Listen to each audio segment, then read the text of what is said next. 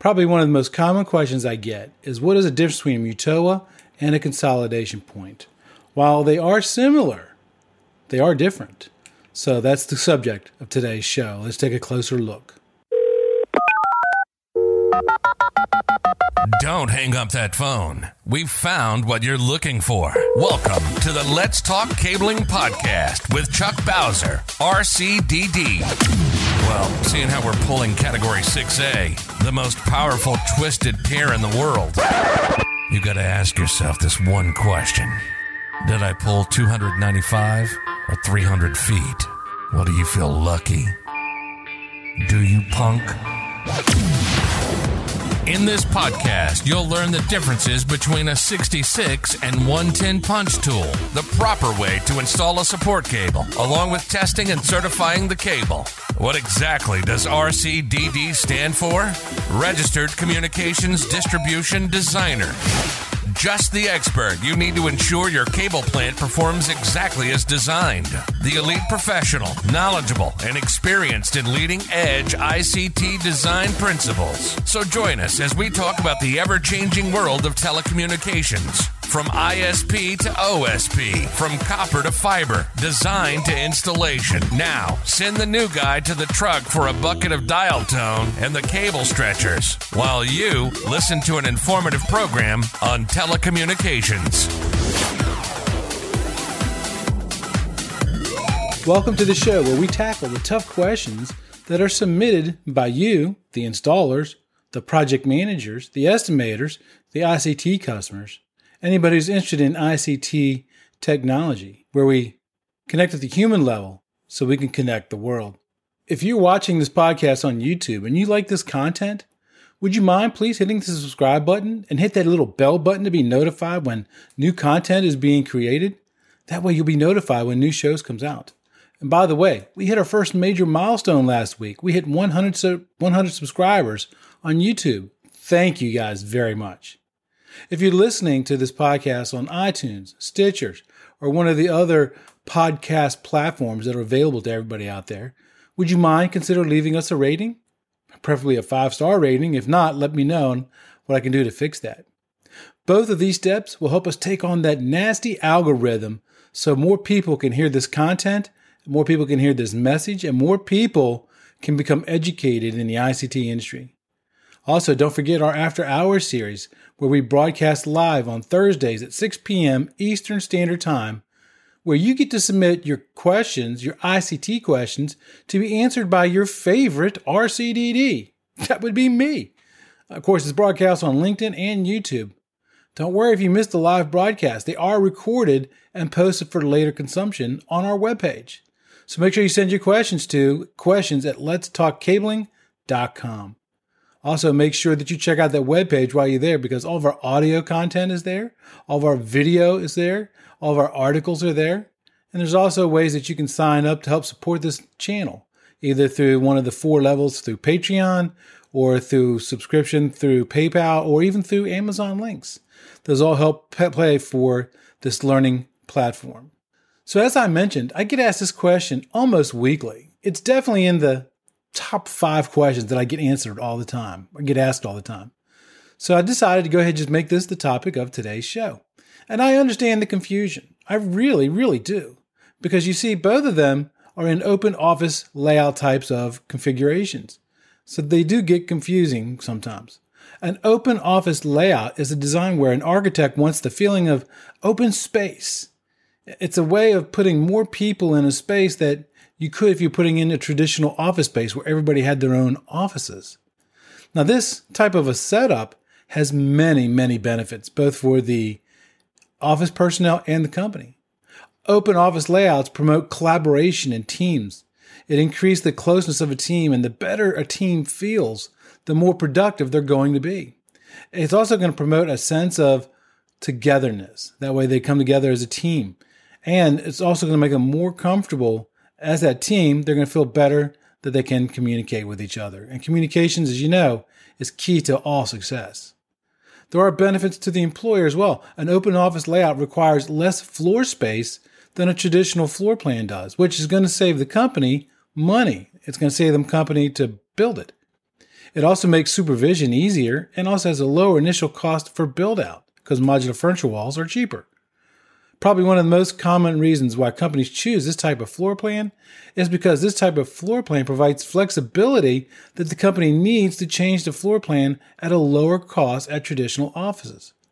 Modular furniture is used a lot of times in this type of environment to help facilitate those kinds of goals.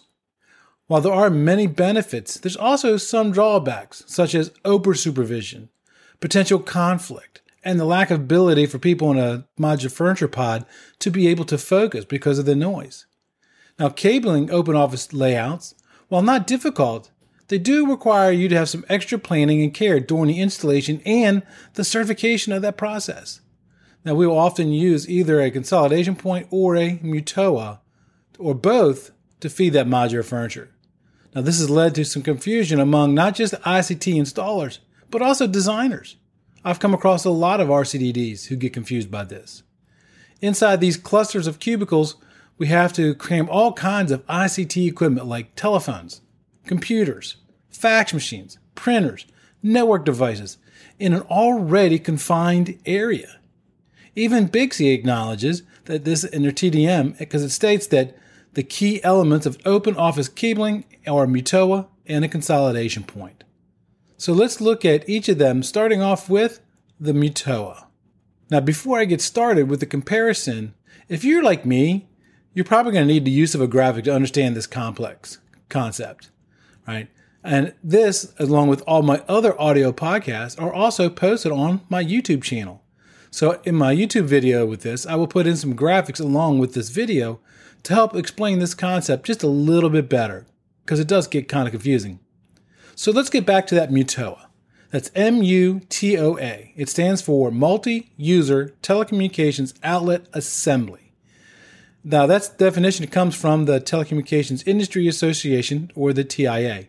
They define it as a grouping in one location of several telecommunications outlet connectors. Now, I've seen Mutoas as faceplates.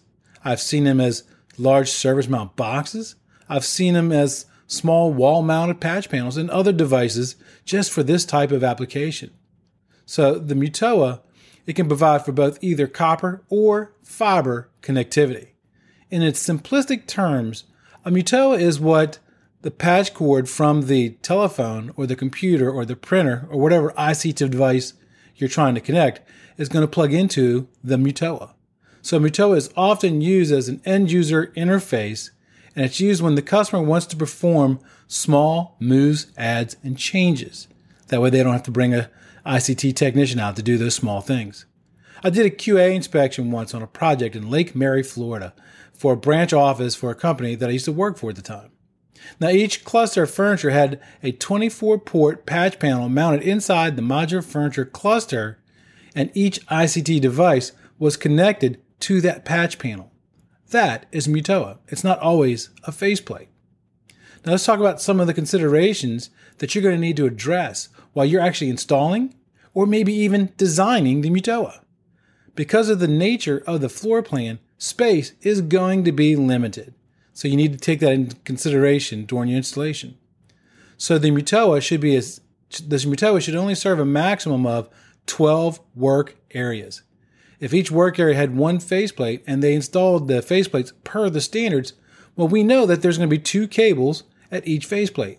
That means it's going to serve 24 cables because 2 times 12 is 24. One of the main reasons the Mutoa is kept to this size is because a larger Mutoa would also have to serve more modular furniture. And you may be outside the allowable length that's allowed for patch cords because we have limits we got to stay within. Also, because the Mutoas typically are not going to be very accessible, and it's critical to design and growth. Make sure you build for the future. You might do that by using high-density patch panels. Now, since this involves the use of patch cords, it's worth mentioning that the maximum length for a single patch cord is 5 meters or about 16 feet of cable. The use of a Mutoa, though, will allow you to go past that 5-meter length, provided the permanent link cable is shorter than the 90 meters or 295 feet that the standard calls for. So when a signal gets sent down a cable, it goes down as an electron. As it goes down the cable, the signal is going to get weaker as it travels through the cable. This is known as insertion loss, or for us old gray-haired communication installers, we used to call it attenuation. The shorter the permanent length cable is, the stronger the signal that's coming out of it. So a cable that's going to be 250 feet, the signal coming out of that will be stronger than the signal coming out of a cable that's 295 feet because it goes less distance. While you can run longer patch cords, it is not open season, and you have to be careful. If you want to geek out on the math, there's a formula in the TDMM on page 460, and you can really figure it out. But if you want to take the easy route, like I like to do sometimes, they have a table on page 461, which tells you how long of a patch cord can be depending on the length of the permanent link. Now, there are two tables. One is for 24 gauge patch cords. The other is for 26 gauge patch cords. A 24 gauge patch cord can have 20% more attenuation, and a 26 gauge patch cord can have up to 50% more attenuation. So if your patch cord will exceed the 22 meters or the 72 feet, then you want to absolutely stay away from using a 24 gauge patch cord. Because your patch cords will be long, they're going to have to run through people's desks. They're going to have to run behind piles of paper and personal effects. It is wise to label both ends of that patch cord. Now, the ends of the patch cord that plugs into the Mutoa should have the label that says which work area that it's going to serve. Now, on the other end of that patch cord, the one at the work area side, you want to label to the Mutoa that it goes back to and which port it plugs into on that Mutoa. That's going to make your life easier when you go to do troubleshooting. And trust me, your service technician will thank you. One additional label that you really should consider when installing a Mutoa is put a label on it that says what is the maximum allowable length for a patch cord that can be used. Now remember, that distance is going to be dependent on the length of the permanent link. So you want to put that label on there so that way you understand when you come back a year later to do work there, how long of a patch cord you can use. When mounting the Mutoa, it should be placed in areas that are accessible and will not be limited. So avoid placing them, for example, in a ceiling or under a floor or in some type of an enclosed space. Remember, the whole purpose of the Mutoa is so that you or the end user can access it easily to perform moves, adds, and changes. If you block it with modular furniture, if you block it with a printer or a file cabinet, you just defeated the whole purpose of this exercise.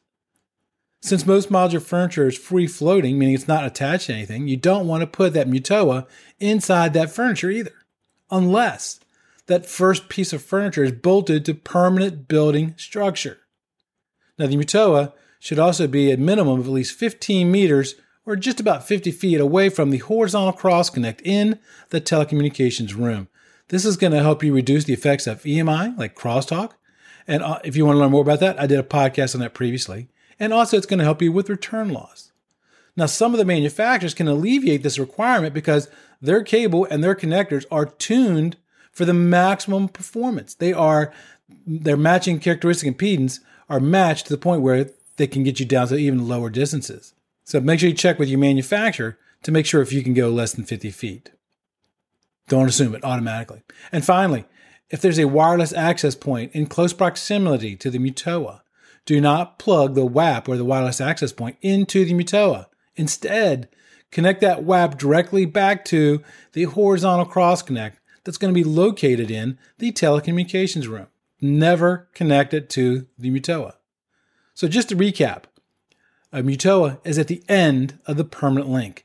It provides access for the faceplate or the service mount box or some other type of Mutoa device to be connected to all the work areas in the furniture that it's serving via a patch cord. That is what a Mutoa is. Now let's talk about a consolidation point. The Bixby ICT Terminology Handbook defines a consolidation point as a connection facility within the horizontal cabling subsystem for interconnection of optical fiber cables extending from the building pathways into the furniture. Even though the ICT Terminology Handbook says that, the TDMM says that you can do both copper and fiber for the consolidation point. The TDMM says that the consolidation point can be used for balanced twisted pair cabling or optical fiber cabling. Now, unlike the Mutoa, the consolidation point is somewhere within the permanent link, somewhere between the horizontal cross connect and the faceplate. It's usually going to be closer to the furniture than it will be to the telecommunications room. The cable will be installed between the horizontal cross connect. It'll go into the ceiling or underneath the floor, and it's going to route somewhere to the consolidation point. It's going to be terminated. It's going to terminate on a patch panel or some type of a termination block or something similar to that.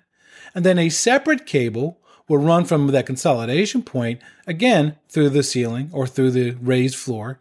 And then it's going to go to the modular furniture that it's serving, and it's going to terminate on a faceplate in that furniture or patch panel or some type of termination block.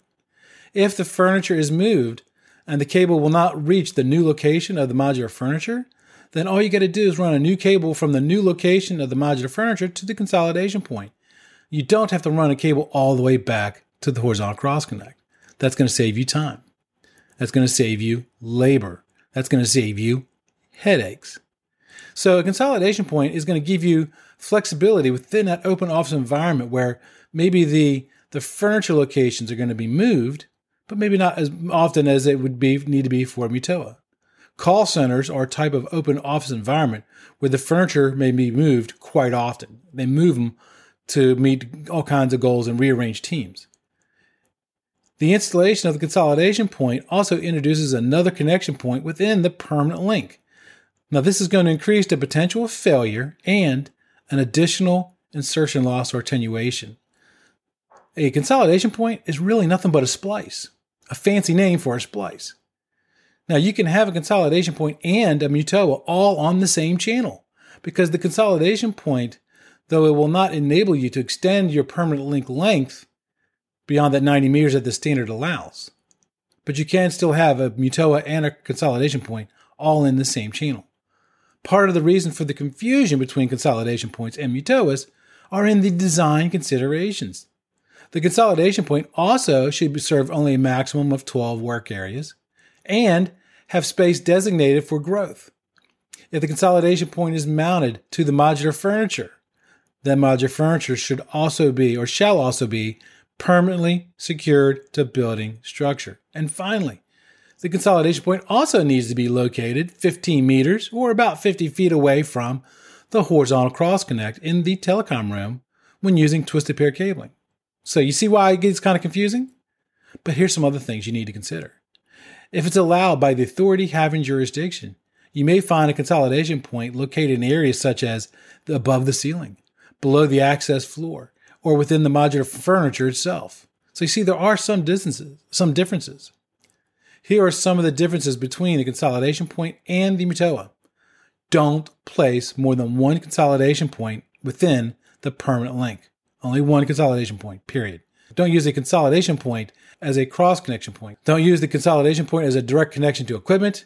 And if the consolidation point is mounted in the ceiling or underneath the floor, ensure that it's complying for any plenum rated areas. Tiles may be permanently labeled as a consolidation point. Never place an active piece of equipment inside of a consolidation point. The heat will cause premature failure of that equipment and pose a potential fire hazard. And generally speaking, the consolidation point is for the ICT technician, not for the end user. So just to recap, the consolidation point, it is located somewhere within the permanent link, not on the end like the Mutoa. The consolidation point should not be used to make direct connections with equipment, unlike the Mutoa. The consolidation point generally is not for the end user and must not have active equipment inside of that same consolidation point, which is different from a Mutoa. I hope this helps you understand better the differences between a Mutoa and a consolidation point. If it did, let me know in the comments below. If you have any additional questions about Mutoas or consolidation points, put them in the comments below. So until next time, be safe. That's it for this episode of today's podcast. We hope you were able to learn something. Make sure to subscribe so you don't miss out on future content. Also, leave a rating so we can help even more people learn about telecommunications. Until next time, be safe.